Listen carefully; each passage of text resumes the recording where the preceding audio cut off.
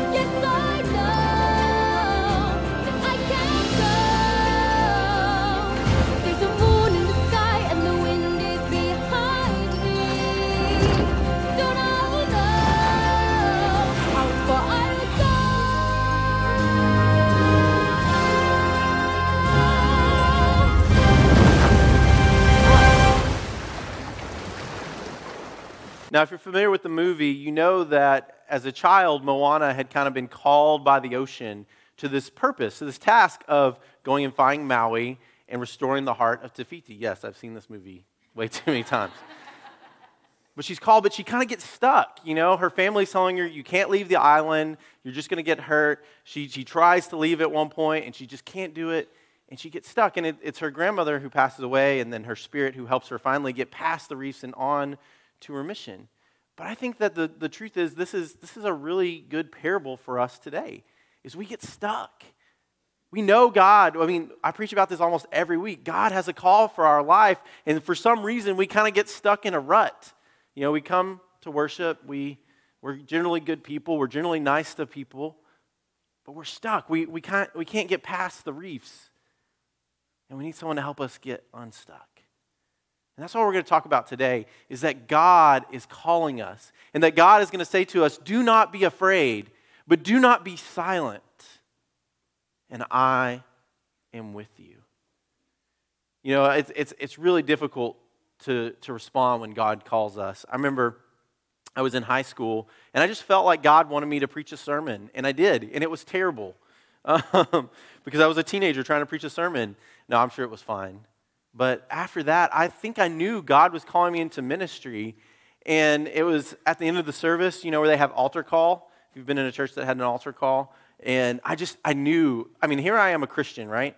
And I knew God was telling me, maybe not in a specific way. I had no idea why God was telling me this, but God was telling me, go to the front. Rededicate your life to me. And there was a ton of people in this worship service, probably about this many. And that can be an intimidating thing. God is saying, go in front of all these people and admit that you're a Christian. Dedicate your life to Christ. And I'm sure they would have loved it. They would have supported me, but there was something in me. I was afraid. I would not do it. And I said, no. God, I'm not doing that. And so later that day, my parents and I got in a huge fight. I got food poisoning. I just had a terrible week. And so the next Sunday came along, I was like, okay, God. Now, I'm not telling you every time you get food poisoning and have a terrible week that God is trying to tell you something. But in this particular case, God was trying to tell me something. And here's the funny part. The Sunday that I was supposed to go up was Palm Sunday. And that means that the Sunday that I did go up was Easter Sunday. So if I was scared to go up in front of like 200 people, imagine what it was like to have to stand up and rededicate my life in front of 330 people. We get stuck. But I promise you that God is calling you. God is calling you right now. I don't know what it is, but God is calling you to do something. And if you're stuck, I really want you to hear this scripture today and hear how God reaches out to Paul and tells him, do not be afraid. Do not be silent. And I am with you. Our scripture comes from Acts chapter 18, verses 1 through 11. This is what it says. I hope you brought your Bible, but if you didn't, we'll have the words on the screen. We also have free Bibles for you to take. If you don't have a Bible, they're out in our living room on the right, on the little cabinet right there. Feel free to take one, and so you can read your Bible at home. Chapter 18. After this, Paul left Athens and went to Corinth. There he found a Jew named Aquila, a native of Pontus. He had recently come to Italy with his wife Priscilla because Claudius had ordered all the Jews to leave Rome. This is a little aside, but it's actually really interesting, so I'm going to tell you about it anyways. There's a situation that happens in Rome where all the Jews get kicked out, and it's talked about several times in Scripture. And we know that when Paul or other Christians would go, they would first preach to the synagogue, right? And some of the Jews would convert, but it would make other Jews upset because they're like, you're not following the Jewish traditions. You're following this other guy named Jesus, and that's not exactly what we're here for. And so often there would be these riots. We hear scripture after scripture where Paul just gets himself into trouble, gets thrown in jail, or starts a riot, and he gets kicked out of town. Well, that was happening in Rome. And so what it talks about here, about Claudius kicking out all the Jews in Rome, is something that we can verify with history. There's a historian named Suetonius, and he talks about this riot that happened by these followers of Chrestus. That's what he calls the person. Obviously, he didn't know exactly what it was. Chrestus sounds a lot like Christ. These followers of Chrestus were causing problems amongst the Jews, and so he kicks them all out. So that's a really cool way that you can kind of verify that this moment in Scripture actually happened. But Paul often caused this trouble. When Paul would go to a new town, people would get mad because they didn't appreciate what he was saying, and so he would be driven out of town. Goes on to say, Paul visited with them. Because they practiced the same trade, he stayed and worked with them. They all worked with leather. Every Sabbath, he interacted with people in the synagogue, trying to convince both Jews and Greeks. Once Silas arrived from Macedonia, Paul devoted himself fully to the word, testifying to the Jews that Jesus was the Christ. When they opposed and slandered him, he shook the dust from his clothes in protest and said to them, "You are responsible for your own fates. I am innocent. From now on, I'll go to the Gentiles." He left the synagogue, went next door to the home of Titius Justus, a Gentile God worshiper. Crispus, the synagogue leader, and his entire household came to believe in the Lord. Many Corinthians believed and were baptized after listening to Paul. And now the normal pattern would be some people would get mad at Paul and they would drive him out of town.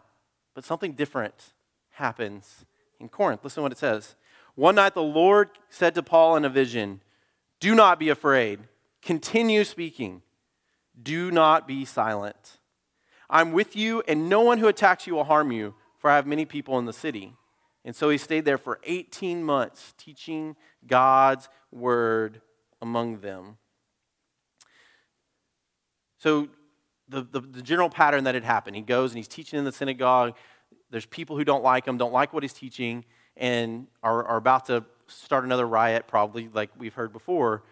And then you can just imagine Paul, like, kind of packing up his stuff, getting ready to go, checking to see what the cheapest flight is. And all of a sudden that night, he has a dream. He has a dream. And this is what God says to him. Do not be afraid. Keep speaking. Do not be silent, for I am with you. Let's look at what he said. Do not be afraid. This is said over 80 times in Scripture where Jesus or the Scripture itself or God, someone says, do not be afraid.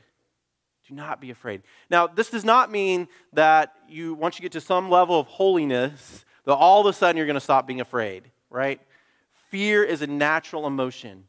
We're not trying to create super Christians here who don't have emotions and always do the right thing. Really what God is saying to Paul when he says, do not be afraid, is do not let your fear rule you. You're going to be afraid. God is going to call you to difficult things. In fact, you can't be brave and courageous unless you're afraid, right? You're going to be afraid when God tells you to step out and talk to your neighbor. You're going to be afraid if God calls you to go on a mission trip to a foreign land. You're going to be afraid if God tells you to stand up for justice. You're going to be afraid. But do not let that fear rule your life. Rather, trust in God. Have faith that God is going to supply you with what you need. So when he says, do not be afraid, what he's saying is, you need to trust and you need to have faith. Maybe you're stuck because you've been afraid. You're afraid to share your faith with your friends. You feel really called to standing up for what is right, for righteousness and justice. But you're nervous that people will look at you differently. You really want to serve in some way, but you're afraid that you're not equipped. Jesus, God, is telling you today, do not be afraid. Trust and have faith. And then God tells Paul, do not be silent. At one point when Jesus is coming in Jerusalem, his followers are yelling hosannas, right? And someone comes up to Jesus and tells them, tell your people to be quiet. Because this is going to get Jesus killed. Tell them to be quiet. Tell them to be quiet.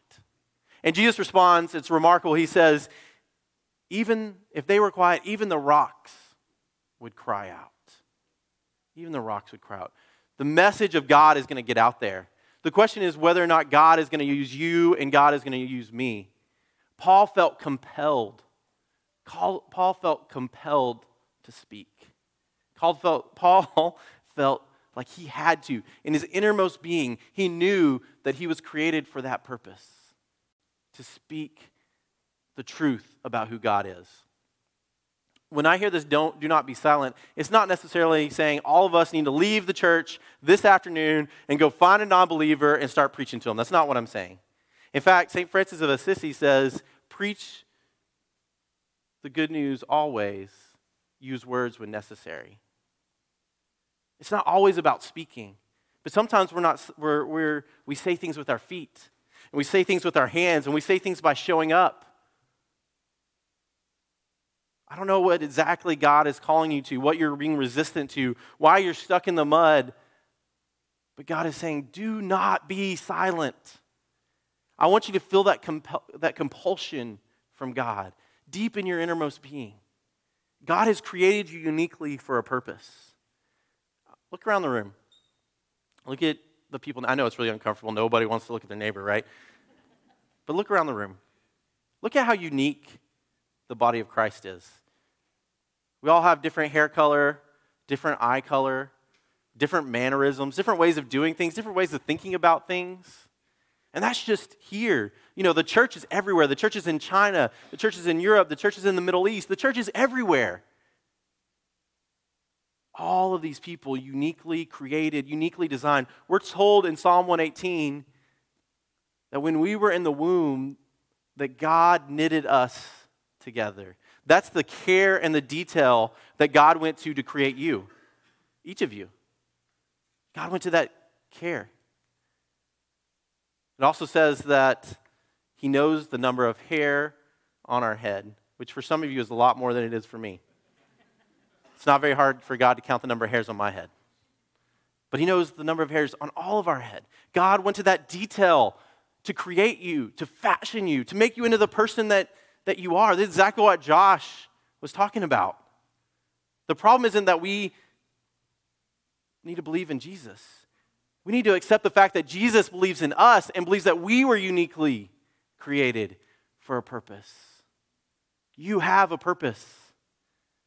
Do not be silent. And then He says, I am with you. I am with you.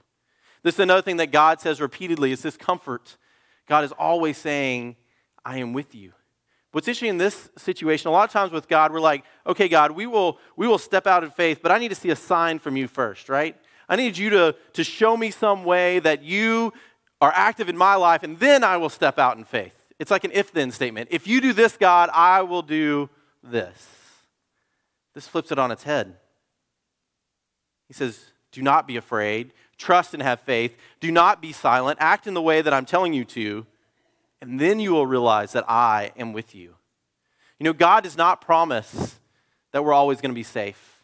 God does not promise that there'll be no pain and suffering. God does not promise that we're going to have riches upon riches. God promises, I am with you. I am with you. And sometimes there gets to be a certain point in our life where we have to start responding to God, or the distance starts to get away between us and God. So He's saying, do not be afraid. Do not be silent, for I am with you. If you feel like there's a separation between you and God, maybe it's because you're not doing what God is asking you to do.